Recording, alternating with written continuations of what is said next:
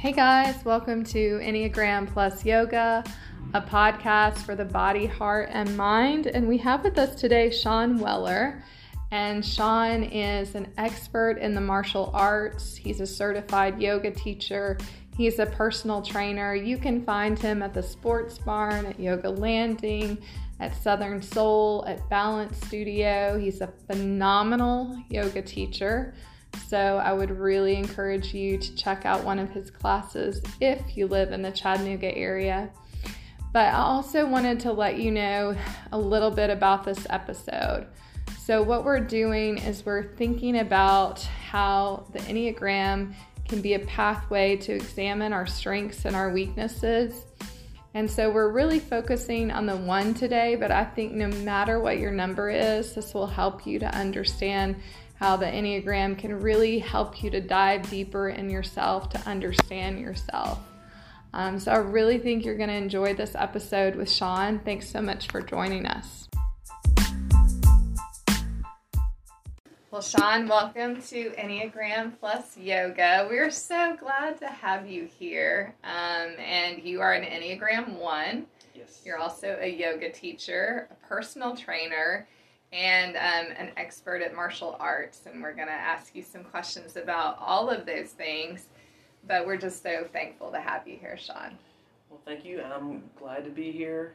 I've been listening to your podcast since, I think, the second episode you released. Aww. Thanks. That means a lot, Sean. Thank you. Well, Kat. Yep, I'll kick it off. Sean, so we were chatting a little bit before we started taping, but I know you teach yoga and martial arts. So could you tell our listeners how you got introduced to both, how you marry them up in what you do? This is not just your passion. I know this is a profession as well for you. And then just tell us a little more history. I'm fascinated by martial arts, so I am a little bit more knowledgeable in yoga history, but martial arts, not so much. So tell us more. Well, I got started in martial arts when I was 9 years old. My sister did a lot of dance. Me and my brother didn't have anything to do. We came across at our school, they were talking about a new karate school opened up in Dayton, Tennessee. So me and my brother, we went in, we took the class, our parents signed us up and felt this was something great for us to have something to do. Mm-hmm. What they didn't realize is how long we would do it. Oh my gosh. I've now been training 25 years. My brother is actually still training and is just recently got his 7th degree black belt, which is a senior master. Wow. Oh, I just got goosebumps. This is awesome. My experience where I've gotten to in Taekwondo is 6th degree, which is considered a master. That is Which is usually around 25 to 30 years of consistent training. Oh my gosh. That's amazing. That is dedication right there. That's Speaking discipline. of discipline, right? Commitment and discipline. It takes a long time to get there, and a lot of that also goes in certain age requirements to be certain levels. Also, we have to know a little bit about the history of martial arts a little bit. We kind of expand upon other little martial arts, like I have a background in Brazilian Jiu-Jitsu, which is a ground-based fighting martial art. Got training in swords, as well as a short stick, and some bow staff as well. So it's not just one. We always tend to branch out. Like most yoga instructors, they don't just teach Hatha yoga. They teach Hatha, possibly Yin, maybe a power yoga. They teach different forms. And then you'll notice they'll start blending together a little bit as they teach certain classes. That is great. Listen, I'm just going to ask you a completely random question. Do you have a favorite martial arts movie? Ooh, good question. And then we'll go back to the original. You tell me everything about yoga and everything, but do you have a favorite? The one that I remember the most when I was younger, and this is actually probably close to the same time when me and my brother started, the movie Sidekicks came out that had Chuck Norris in it. And Chuck Norris trained in Taekwondo. Man, yep. Yeah. And I think that, combined with us growing up loving Ninja Turtles, stuff like that, kind of helped play us all into it. That is awesome. Sidekicks. Okay. All right. Karate Kid. Mm-hmm. Karate Kid. Now you've got to share one. For me, I'm probably going to be like, mine is really gory. Kill Bill.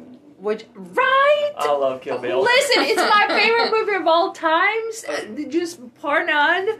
And because of the scene of the Crazy 88s. Like, to me, that's when, and I don't like gory, I don't like scary, and I don't like violent. That was art. Oh, yes. And that is why it's called martial art. Like, watching it, it was like watching art. It is, and Quentin Tarantino is an artist as well. Right? I haven't seen a movie I didn't like of his yet. Well, you know, completely random again, my favorite movie and my least favorite movie of all times, made by Quentin Tarantino. So that's where I'm like the polar opposites, and maybe that's the one. What's the least favorite? I hate Pulp Fiction, and I know. Me too. I hate it. I hate it with a passion. I want the manuscript burned. I want the whole movie right. But yeah, I know most people love I can it. see why. It's because the movie plays backwards. It is just, it's kinda every odd. minute of it is just miserable for me. But anyway, no here nor there. Sorry for that weird interruption. So, martial arts since 9. How did you get into yoga? Well, yoga is a little bit more different. I went through a divorce in 2015. Mm-hmm. Ruined a lot of my life. I stopped teaching martial arts for quite some time. Mm-hmm. I was working at a local martial arts studio. Now my brother's actually got that spot. He's teaching there. Mm-hmm. I went through probably about a year or so going through counseling to get through the divorce. Mm-hmm. And started reading a lot more. I came across Gandhi's autobiography. Oh, wow. Read it. One of my favorite books. Gandhi's a one. Oh, yeah. Yeah, And wow. it changed a lot of my perception, so I started looking into a lot of different aspects. It changed my life because I wanted that discipline from the martial arts back. Right. So then I signed up, did a class over at Southern Soul. First actual yoga teacher I took was Lisa McBride. Oh my gosh. You started with Shout a bang. out for Lisa. With a bang. Oh, yes. And then I got hooked in, and then I was training there as I was getting all my stuff certified for personal training. Mm-hmm. Then started going to the sports barn, taking classes. And then right before COVID, me and a friend, we started going to Yoga Landing, and then they had their teacher training certification. Mm-hmm. Well, we signed up for it, Mm-hmm. and now I'm... Never look back. Nope, I will never look back. Yeah. Love it. And you teach at the Sports Barn and Yoga Landing Yes. Anywhere else? We have a new place that we're about ready to open up. It's called Dragonfly Dreams. It should Ooh. open roughly July the 9th. Okay. Okay. That's and that great. is off of 11th Street in downtown Chattanooga. Nice. Awesome. Wow. All right. So if you want to find Sean and you live in this area, many of our listeners don't live in Chattanooga, but if you do live in Chattanooga, you can find him at Yoga Landing and the Sports Barn and then up and coming Dragonfly Dreams. Yes. That's really exciting. How are you able to marry the martial arts and yoga? Do you find they kind of coexist nicely together, or do you kind of keep them separate? They do kind of, at certain aspects, coexist with each other. The slower movements of martial arts. I've been working on trying to figure out how to put some of the other elements into the classes. Mm-hmm. But what fits the most primarily is the philosophy of martial arts. Mm-hmm. A lot of the discipline of martial Tell arts. us a little bit about that. Part of the philosophy is, well, discipline is you got to make yourself do it. Mm-hmm. How many people you say, oh, I want to come to your class and just don't have the discipline. Yeah. They're coming in. Also, it's a little bit about the mindset. Okay. Overcoming obstacles, or if you find a pose that you cannot quite do, sticking with it, keeping with it. Martial arts can be the same thing. Learning a new form, a new technique, just sticking with it, keeping working on it to develop the better skills, and then also to develop the easier skills, because some of the hardest classes I've ever done is more the basic stuff. Is how many times have you seen somebody trying to go for a more advanced pose, they can't do it, and then you break it down to more basics, and then they watch it for a while, and then all of a sudden the more advanced technique clicks for them. Yeah. I think of Carl Jung saying, like, what you resist, persist. And I think any sort of martial arts is teaching you, like, not to resist, to do the hard things, to cultivate the discipline instead of the sloth. And I could see why a 1 would, like, naturally go to that. I mean, before we even started taping, you were talking about one of the disciplines was arriving 30 minutes before class, right? Like, this is... martial arts is going to teach children discipline, right? To not resist. It's going to be like the Glit and Dole. We can do hard things, right? Like, it's instilling that in you. I taught a yoga class this morning, and I taught Eagle's Pose, and I hate Eagle's Pose, but I was like going with that sort of mantra of like, you know, what we resist persist, and we don't grow if we resist things. And like, I know that that's a pose in yoga that I resist, but I think martial arts and yoga can teach us, like, we can do these hard things on the mat, and then we can do them off the mat, right? And we say that a lot as yoga. We're all 3 yoga teachers, and we say to our students often, like, you know, what you do on the mat will serve you off the mat in different ways. We say that, right? Yes. One of the favorite sayings that I don't know who said, but it's a Korean saying, is repetition leads to discovery. Ooh. The more you do something, the more you learn about it. Yeah. When we used to teach that, like, in martial arts, to learn how to kick, they say you got to learn how to kick is... to learn how to do it right, you got to do it around 10,000 times. That is so neat you just said it. So I was sitting in the car talking to my husband. Our oldest is daughter, female. She's at a wrestling camp, and she's having her ass handed to her for 12 straight days. It's the hardest thing she's ever done, and I think she's in a state of shock. And my husband said, you know, I'm going to give her an example of Michael Jordan, who said I had to do 10,000 throws to just get one when I needed to get one. You know, at that moment. It's repetition. You've got to continue. It's wash, rinse, and repeat. Cycle on 24/7. He literally said 10,000 times. This is like, it's in the universe. Oh, Bruce Lee would say, I do not fear the man that has mastered one kick. I fear the man who has performed that kick 10,000 times. Right. Wow. Right. Ooh, gives me chills again. Right. The sort of yoga saying, what you practice, you become. Yeah, for sure. Yes. Ooh, good stuff. And you're a personal trainer as well, so I'd love for you to tell our listeners about that also.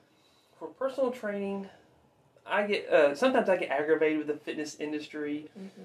How they always are talking about with these influencers pushing, like, oh, you got to eat this way, or oh, you got to do this specific workout, or you can do a 6-minute ab workout and you get a 6-pack abs. It's like there's so much deceit in the fitness industry. And I tend to like to tell people, like, that's not exactly how it works. First off, when you see somebody with the perfect 6-pack abs, it's not their workout that's causing that. It's their diet. Nutrition. It's their nutrition. And I've seen some people say, oh, it's all about cardio, and oh, it's all about strength. And it's not about one or the other. It's about both of them. You train your heart through cardio. You train your muscles through strength training. And it doesn't matter what type of cardio you do or type of strength training you do, as long as you move and it's something you enjoy, which is the key. If you enjoy it, you're going to stick with it a lot longer. If you didn't enjoy yoga, would you still be here? No. And so I try to help people as a personal trainer find out what they enjoy, so it gives them something they can stick with in the long run, which is ultimately is going to help change their health a lot better than just buying some app or some little program that somebody can read once or twice or do 2-3 times and then forget about it and waste a lot of money. And we live in a society that we're all about the shortcut, you know, because we look around and it's, you know, like the edit cut that we don't see. It's this person that looks this way, and then literally it cuts to completely different individual, and oh, well, if they can do it within a week, I can do it within a week. And no one ever talks about sustainability. What can you stick with? And you might be able to just, drink celery juice for a week and drop a few pounds. But then what is after that week? Mm-hmm. So you teach your students, your clients, how to stick with it. Yes. How to make it a lifestyle versus a quick fix. Yes. That's great. Yeah, and I love that invitation to do what you love, because, I mean, I don't love running, so I don't do it. Exactly. I love yoga, Yeah. so I make that a daily practice, for sure. But let's talk about the Enneagram. You are an Enneagram 1, like Kat. I know, sure. And for some reason, I did not know that until just now. I was like, oh, kindred soul. Here we go. That's right, and I have a 1 wing, and so today we are going to be talking a lot about life as an Enneagram 1 or life with a 1 wing, but I want to just hear a little bit about your discovery of the Enneagram and then what made you identify as a type 1. Well, first off, identifying as one took forever to find my number. Yeah. Because when I was first starting to listen to your podcast, I'm like, every time I'd listen to one of the numbers, I'm like, that's me. Uh-huh. Then 2 would come up, like, nope, that's me. Mm-hmm. Then 3, oh, that's me. And I went through all of them. Mm-hmm. And I went through and listened to them a couple times, and then I started reading a couple books about it, and finally it just broke down and took a test, and then when it came up 1 with the 9 wing, it made complete sense on why I was jumping around between all the different numbers. Yeah. I see that easygoing 9 in you too. Like, I see the 1 and I see that 9 sort of gentle spirit as well, so I want to affirm that. And then as you think about the 1, what have you discovered about yourself, like, through this process of knowing that you're an Enneagram 1? It's that inner critic. Inner critic, that's like what really spoken to you. Yeah. It doesn't give up. Mm-hmm. It just keeps going. If I don't keep track of it, like if I'm doing something, like if I'm doing personal training for some reason, somebody has to cancel on me, they're sick or something, I have to keep telling myself, they didn't cancel because of me. Mm-hmm. Right. Yeah. But it'll come into me like, was it me that did it? Did I say something? Did I do something when it wasn't? Yeah. And that stuff will just build up. Yeah. Which is one of the reasons why I decided, yes, I'm a 1. Because I feel that a lot. Yeah.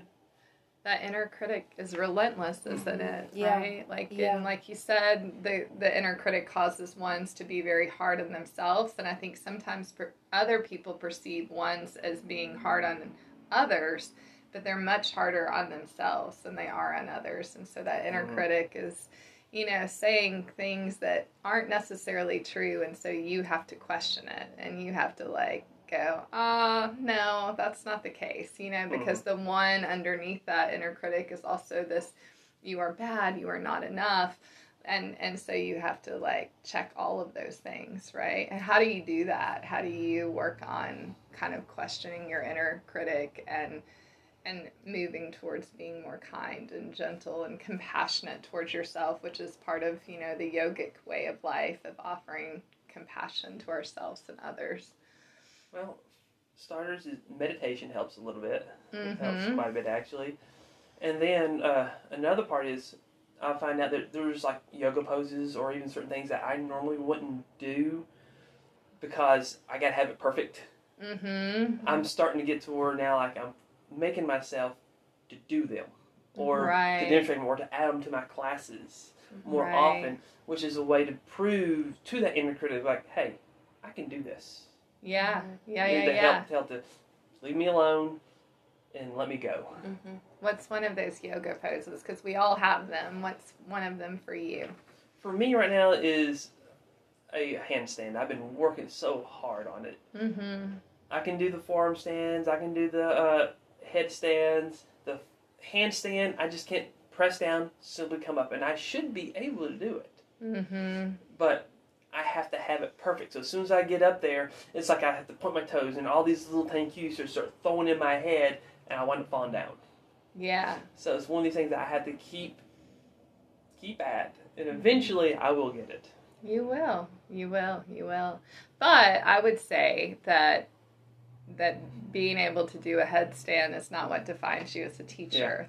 Bringing, the many gifts of who you are on the inside and also what you've learned through martial arts and in yoga school, that all of that you already are enough, whether you master that headstand or not. But, and I know you know that, but sometimes, like, you know, we have to keep reinforcing to ourselves what we already know. Yes.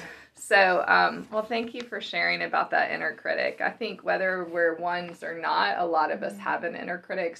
So listeners will be able to relate no matter whether they're a one, because a lot of us question ourselves and beat ourselves up and think to ourselves, whatever profession we're in, because we have obviously a lot of people listening who aren't yoga teachers, you know, I'm not enough as a real estate agent. I'm not enough as a clergy person, and on and on and on. But you are, and so I just want to say that. But during this episode, we're going to talk about. This is going to be a very different episode. We're going to talk about 10 quotes from 10 confirmed or suspected Enneagram 1s.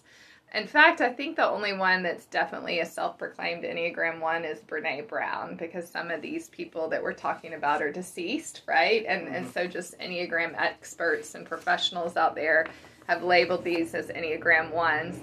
So we're going to talk about like how we relate to each of these quotes. But this is also, I think, providing to our listeners a bit of a map of this is what the Enneagram can be. It can be this map of self-discovery, of understanding ourselves and our strengths and weaknesses so that we can grow. And so we're going to look at that and start with Gandhi, who you said was really instrumental to you when you were going through the divorce and read one of his books, Be the Change You Want to See in the World. So this is a quote attributed to Gandhi. So, any of you want to kick it off of how you relate to that as an Enneagram 1? You know, I think, and I feel like right away is going to be tooting a lot of our own horns in this episode, but ones are the types in the Enneagram who could truly say and back up, don't talk about it, be about it. Yeah. Like, we don't just talk the talk. If we're going to talk, we're going to do something about it. We're going to walk the walk. And that could be a blessing and a curse, I guess, you know, depending on how you look at it. But wanting to make things better, change things for the better, whether it's our idea of better or everybody else's, and whether anybody even wants it better or not, it is to me a gift of a one. We are fixers. We're doers. We are, you know, the ones who would want to put the action forward, not just the idea, not just the hypothetical. You know, it was so interesting. Sean was talking, and you were talking about handstands. And I was like, this is a language of a one. I use the same words, should, perfect.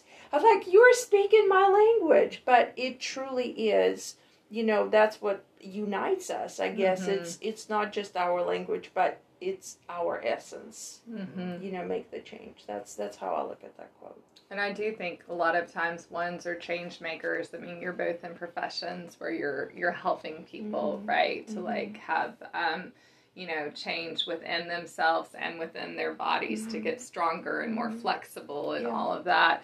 And a lot of the ones I know who I'm just thinking of in my mind are in careers, like whether it's lawyer, clergy person, whatever, but they are change makers in the world. So that's why the name Reformers is a preferred name over perfectionist, because perfectionist has the negative connotation, but really truly who the one is at heart is they're wanting to show up and change the world. I would say that because the one wants to change the world, their house, their car, like they're often, you know, perfecting their marriage, you know, be the change you want to see in your marriage, whatever. They want to fix things, right? They want to change things.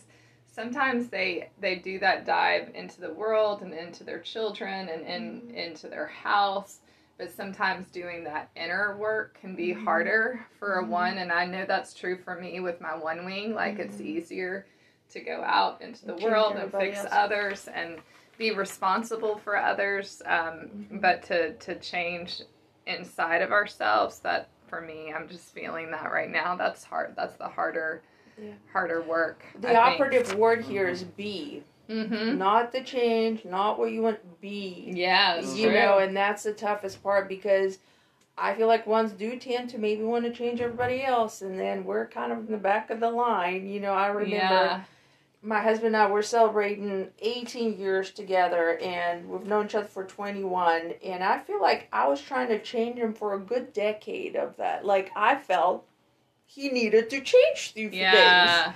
And it was, be was not in the sentence for me in that changing things. Yeah. I wanted to see it in the world. He was that, extension of it, and I just spend a lot of time and energy trying to change him, and he's a 7. He's like, no. So anyway, but so that's where I think it's important for ones to always keep in mind it's you start with self. I love that, be as being the operative word, not changing others, but you working on it inside of yourself so that you can offer it in a way that's not manipulative or not trying to fix. Love it. What comes up for you, Sean? Well, for me is a lot of ones tend to want to change people. I've gone through that with relationships. I've gone through that with family, where I can go through a time period especially with politics. Like, I believe this, but I can see my family like, well, why don't you believe this? And then I will go on and on and on, like I'm trying to change them, trying to change them. And instead of me trying to change them, I just need to be me. And I've had family get mad at me for that. My brother got mad at me. And when I introduced him to Enneagram, and he started reading about it, which he's a 6. He's a 6. He read the 1, and he's like, now I understand a lot more about you. But that's why you do this. It's like, that's why. Because I'll get on to him like, oh, he'll cook and just leave the mess sitting there. I'm the type of person, I'll cook, I'll clean up and everything as I'm doing everything. Oh my God! I'm looking in the mirror. When I see it. If I see him, I'll get mad at him. You clean as you go! Yes. Thank you! It's easier, so I can sit down and eat and enjoy the meal it's without the worrying right about that. thing to do, right? How can you enjoy the food if that is over there like a bomb went off? That's right. Oh gosh, you are my spirit animal. Woo! I agree. That's why I'm the 2 with the 1 wing. I'm not gonna relate to everything here today. Good stuff, though. All right, so let's look at Brene Brown again. She is a self-proclaimed Enneagram 1. Kat, will you read this quote? Yeah. We are all imperfect people, making imperfect decisions with imperfect information under imperfect circumstances in a wildly imperfect world. So 1, 2, 3, 4, 5, 6 times she says the word imperfect. And I think that's the key to unlocking the mystery of the universe for one. Imperfect. Yeah. And then accepting it. And then truly saying, okay, all right, if you say so, or saying, okay, I get it. Yeah. And then I'm okay with that. To me, that's the hardest part. Same. See, for me, that it kind of brings up a thing. I don't know how much you know about Taoism. Have you heard of Wu Wei? Tell us everything. Go with the flow. Oh, gosh, so hard. That's something that ones need to understand. Go with the flow. That it may not be your way. It doesn't mean it's not wrong. Yeah. And just go with it. Yeah. Let it be instead of trying to make it yours. Yeah. Instead of trying to control, or be dogmatic, to go with the flow. Bruce Lee, I think, said, be like water. And I think, for one, if we were a tangible object, we'll be wood or steel or rock or something like that. To be like water is, I think, the highest level for one to become, because that means strong and flexible and absorbent and literally going with the flow. Yeah, I think be in the flow. Margaret Atwood has a beautiful poem about that too, about being like water and just that flexibility and movement of water. And I think that that's the goal for all of us who are ones or have a 1 wing, or even if you're not, flexibility, going with the flow. And just, I'm thinking of another Brene Brown quote, and I don't remember it verbatim, but she said something like, you're never thin enough, extraordinary enough, or good enough until you decide that you are. And I think that's lifetime work for me, but yeah, embracing imperfection, like that I come back to that, even though I'm not a one, I come back to that I am enough mantra quite a bit. Like that's one that I think the meta meditation, and then the I am enough, I do enough, I have enough, my loved ones are enough. I come back to those meditations quite a bit. And I think it's because of that one wing. And growing up in the South. Yeah. Like, I don't think it's just my personality. I think growing up in the South, there's this, like, cultural sort of expectation that you're to walk out the door with your lipstick on and your mascara on and to be put together and, like, that there's a lot of pressure. Yeah. And so to just know that I'm enough, like, makeup free, all that stuff is still something I'm working on. Yeah. Because it just was ingrained in me at such a young age that, you have to look like this in the world to be acceptable. Yeah. So, and that's hard. It's hard to undo all of that, to undo that messaging. Yeah. So, and that's what I'm working on. Yeah. So, all right, good stuff. You want to read the Nelson Mandela quote? As I walk out of the door towards the gate that would lead me to freedom, I know if I didn't leave my bitterness and hatred behind, I'd still be in prison. Ooh, I love that one. I love that one. Any thoughts on how that connects to you guys as Enneagram ones? I mean, resentment is sometimes my love language. Yeah. I mean, it's, bitterness and, and I know hate is a strong word, but I've used it plenty, and it is just, it's hard to step away from it because it feels like a part of you, and then you have to realize that it doesn't have to. You just have to know it's there, but it doesn't have to be, I guess, maybe a huge part of you, so it imprisons you. Setting yourself free from, bitterness and resentment and hate. I mean, that's a lifetime work. And, it sounds terrible because we're lovely people, we're loving people, but these things for me could present so strongly that it's tough. Do you struggle with that, Sean? I do. I tend to hold on to a lot of that emotion. Yes. Just hold on to it. When I went through my divorce, I held on to that forever. It went through my mind like, what did I do? What did I do? What did I do? Went through all the counseling, and he helped me realize it wasn't all my fault. Yeah. That I think both of us just kind of grew apart. Yeah. I went through a depression.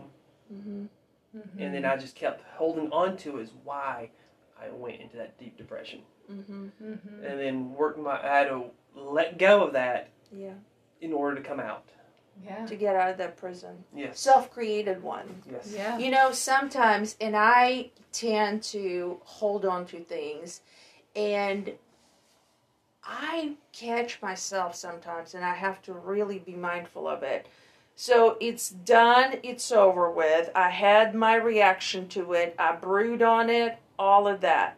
And then I'm having a perfectly great day, and I would bring that, whatever really set me into that bitter, hateful, resentful thought back up, that memory, and I let it roam through my head. And I'm thinking, it almost is a self-inflicted wound. Yes. Is that a sense of comfort for me? Is that just a part of nature for me? Is that the way for myself to punish myself? And I know we're not in therapy, y'all, but it's it's a real thing. And it's not fun. It doesn't feel good. And yet sometimes it's like pulling on the scab. Like it's almost there. It's almost gonna wait. I'm going to just scab it up again Yeah. and bring it back up. It's crazy. It is. So to catch yourself at that moment and say, no, I'm living my good life. It's done. It's over with. We had our feelings about it. It's not as easy for one as one would think. Well, and I think I do think it's harder for the one than any other type, because that's how they say the shadow side of the anger shows up is resentment. Yeah. And so I do think that all of us struggle with grudges. All of us struggle with letting go. But I think for ones, that's just naturally harder. So as you talk about how that manifests in your body, that's like a common feeling that I hear from ones. I think as a 2, even though I have a 1 wing, I have not struggled as much with forgiveness in the past. I'm going to say in the past. Now that there's so much polarization in our world, and it's almost like the world wants you to take sides and wants you to be angry. It's such a different world now than it was 10 or 20 years ago. I find myself holding grudges now in ways that I haven't in the past, which Welcome speaks to the team. Yeah. So, so I'm aware that I have to kind of fight against what's happening in the world, because the world wants us to become who it is, right?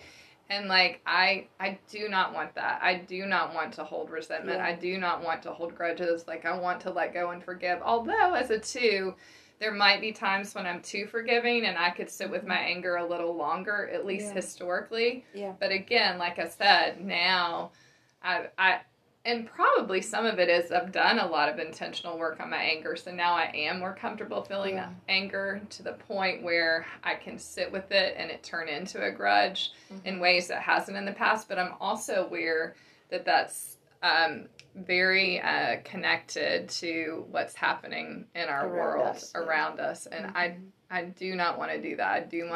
I don't want to be a part of the polarization or the hate right now. We have too much of it in the world.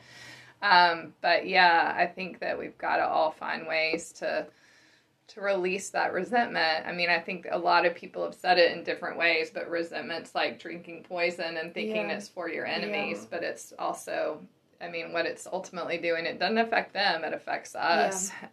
So any practical ways you guys let go of resentment from the body? Oh gosh, Sean, you wanna take this one? Let go resentment.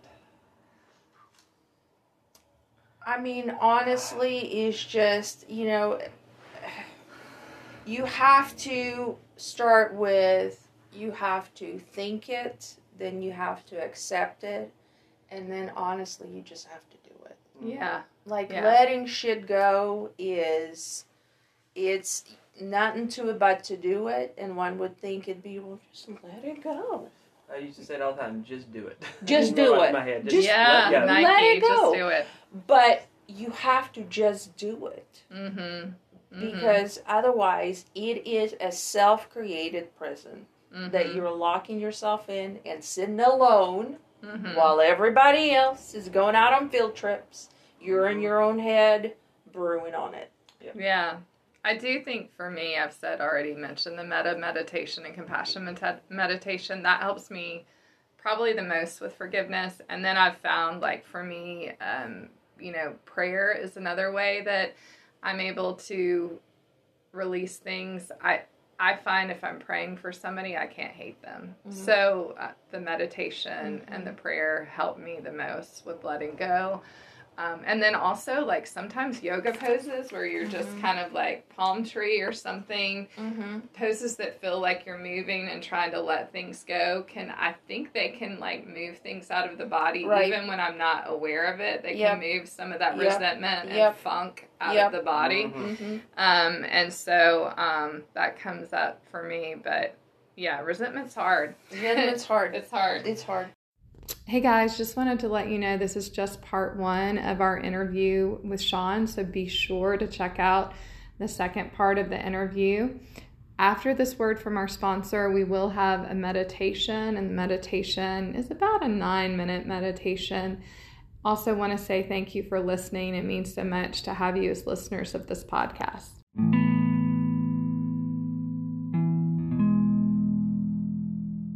For our meditation today, I invite you to sit in a chair, but if you're not able to sit in a chair, you can breathe wherever you are.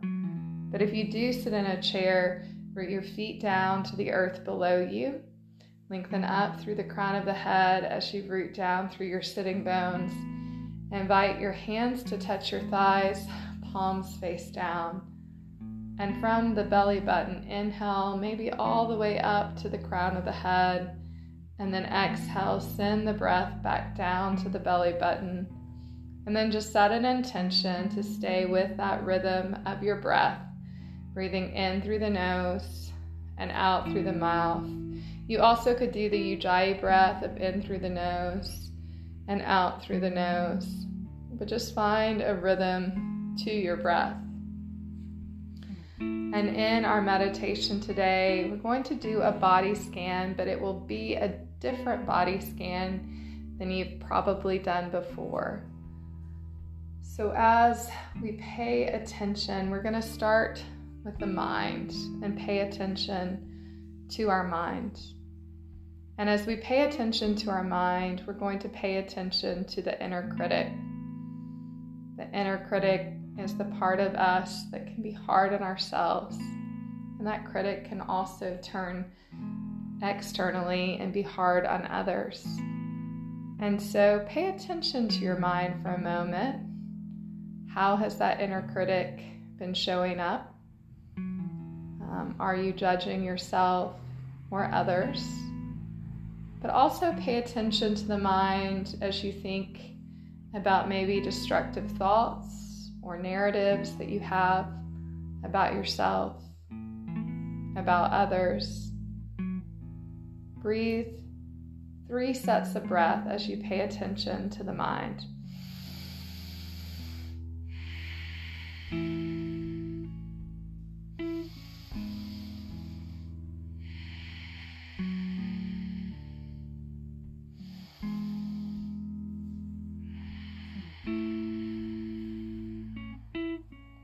And then take a moment to pay attention to your eyes. And as you pay attention to your eyes, you can keep your eyes open or you can close them. And just notice your right eye, your left eye. Be mindful of what you have seen with your eyes today. Be aware of all that your eyes offer you on a daily basis. And ask yourself, are you taking enough opportunities to use your eyes to take in the beauty of creation? And then allow yourself to breathe in and out 3 times deeply.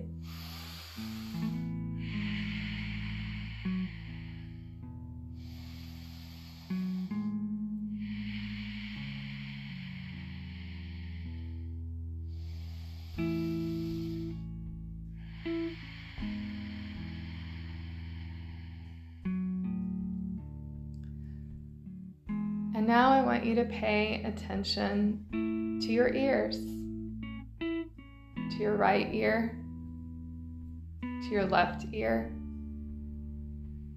And as we pay attention to our ears, asking yourself if you're taking an opportunity to listen to people in need. As you think about your ears, ask yourself if you're taking the opportunity to tune in to music or books on tape that are gratifying to hear. As you think about your ears, maybe considering whether you're spending too much time listening to gossip and things that are not worthy of your time and attention. And as we think about our ears, are we listening to the cries of the needy? And then find 3 sets of breath as you ponder this.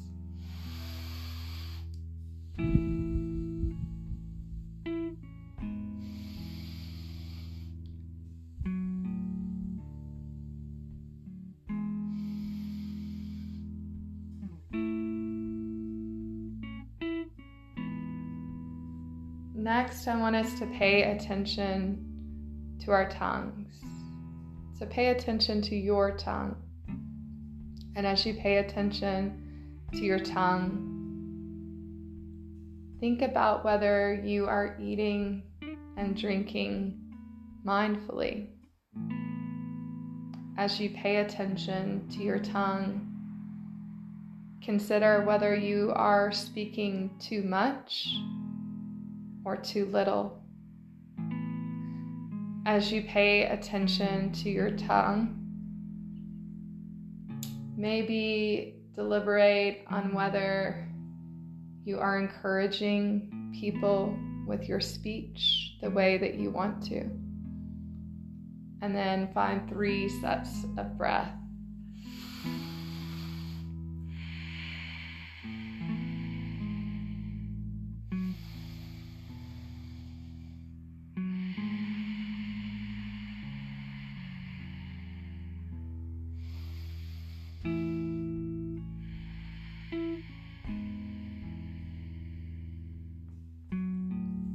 And then next, we're going to move our hands from our thighs to our heart. So one hand is going to touch your heart, and the other hand can touch the hand holding the heart. And as your hand comes to your heart, pay attention to your heart space. And as you tune in to your heart space, is your heart open or is it closed? And as you pay attention to your heart space, are you taking time to listen to your feelings? And as you consider your feelings, notice them right now. Are there any feelings that you need to be aware of, that you need to befriend? Maybe anger, maybe sadness, maybe joy, maybe fear, maybe shame. And breathe for 3 sets of breath.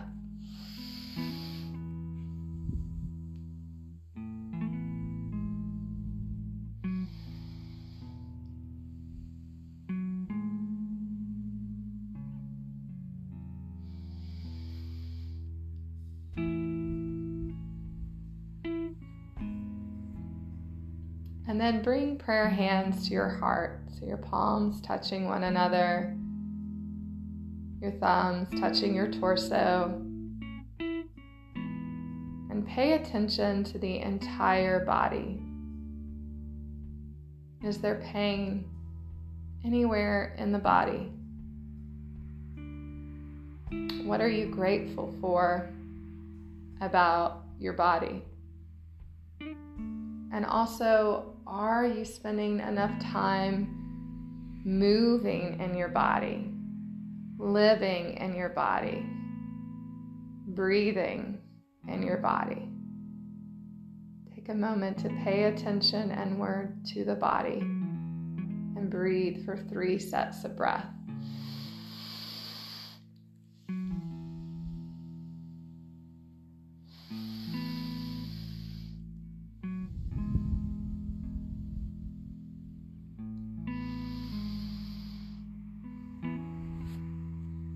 And then with your hands to your heart, start to create some friction by just moving your palms against one another. So your palms are moving against one another, just kind of waking up the body. If you close your eyes, open your eyes, come back to the space that you're in. And then bring those hands back to your heart in stillness. Find a breath in. And a breath out. Namaste, friends.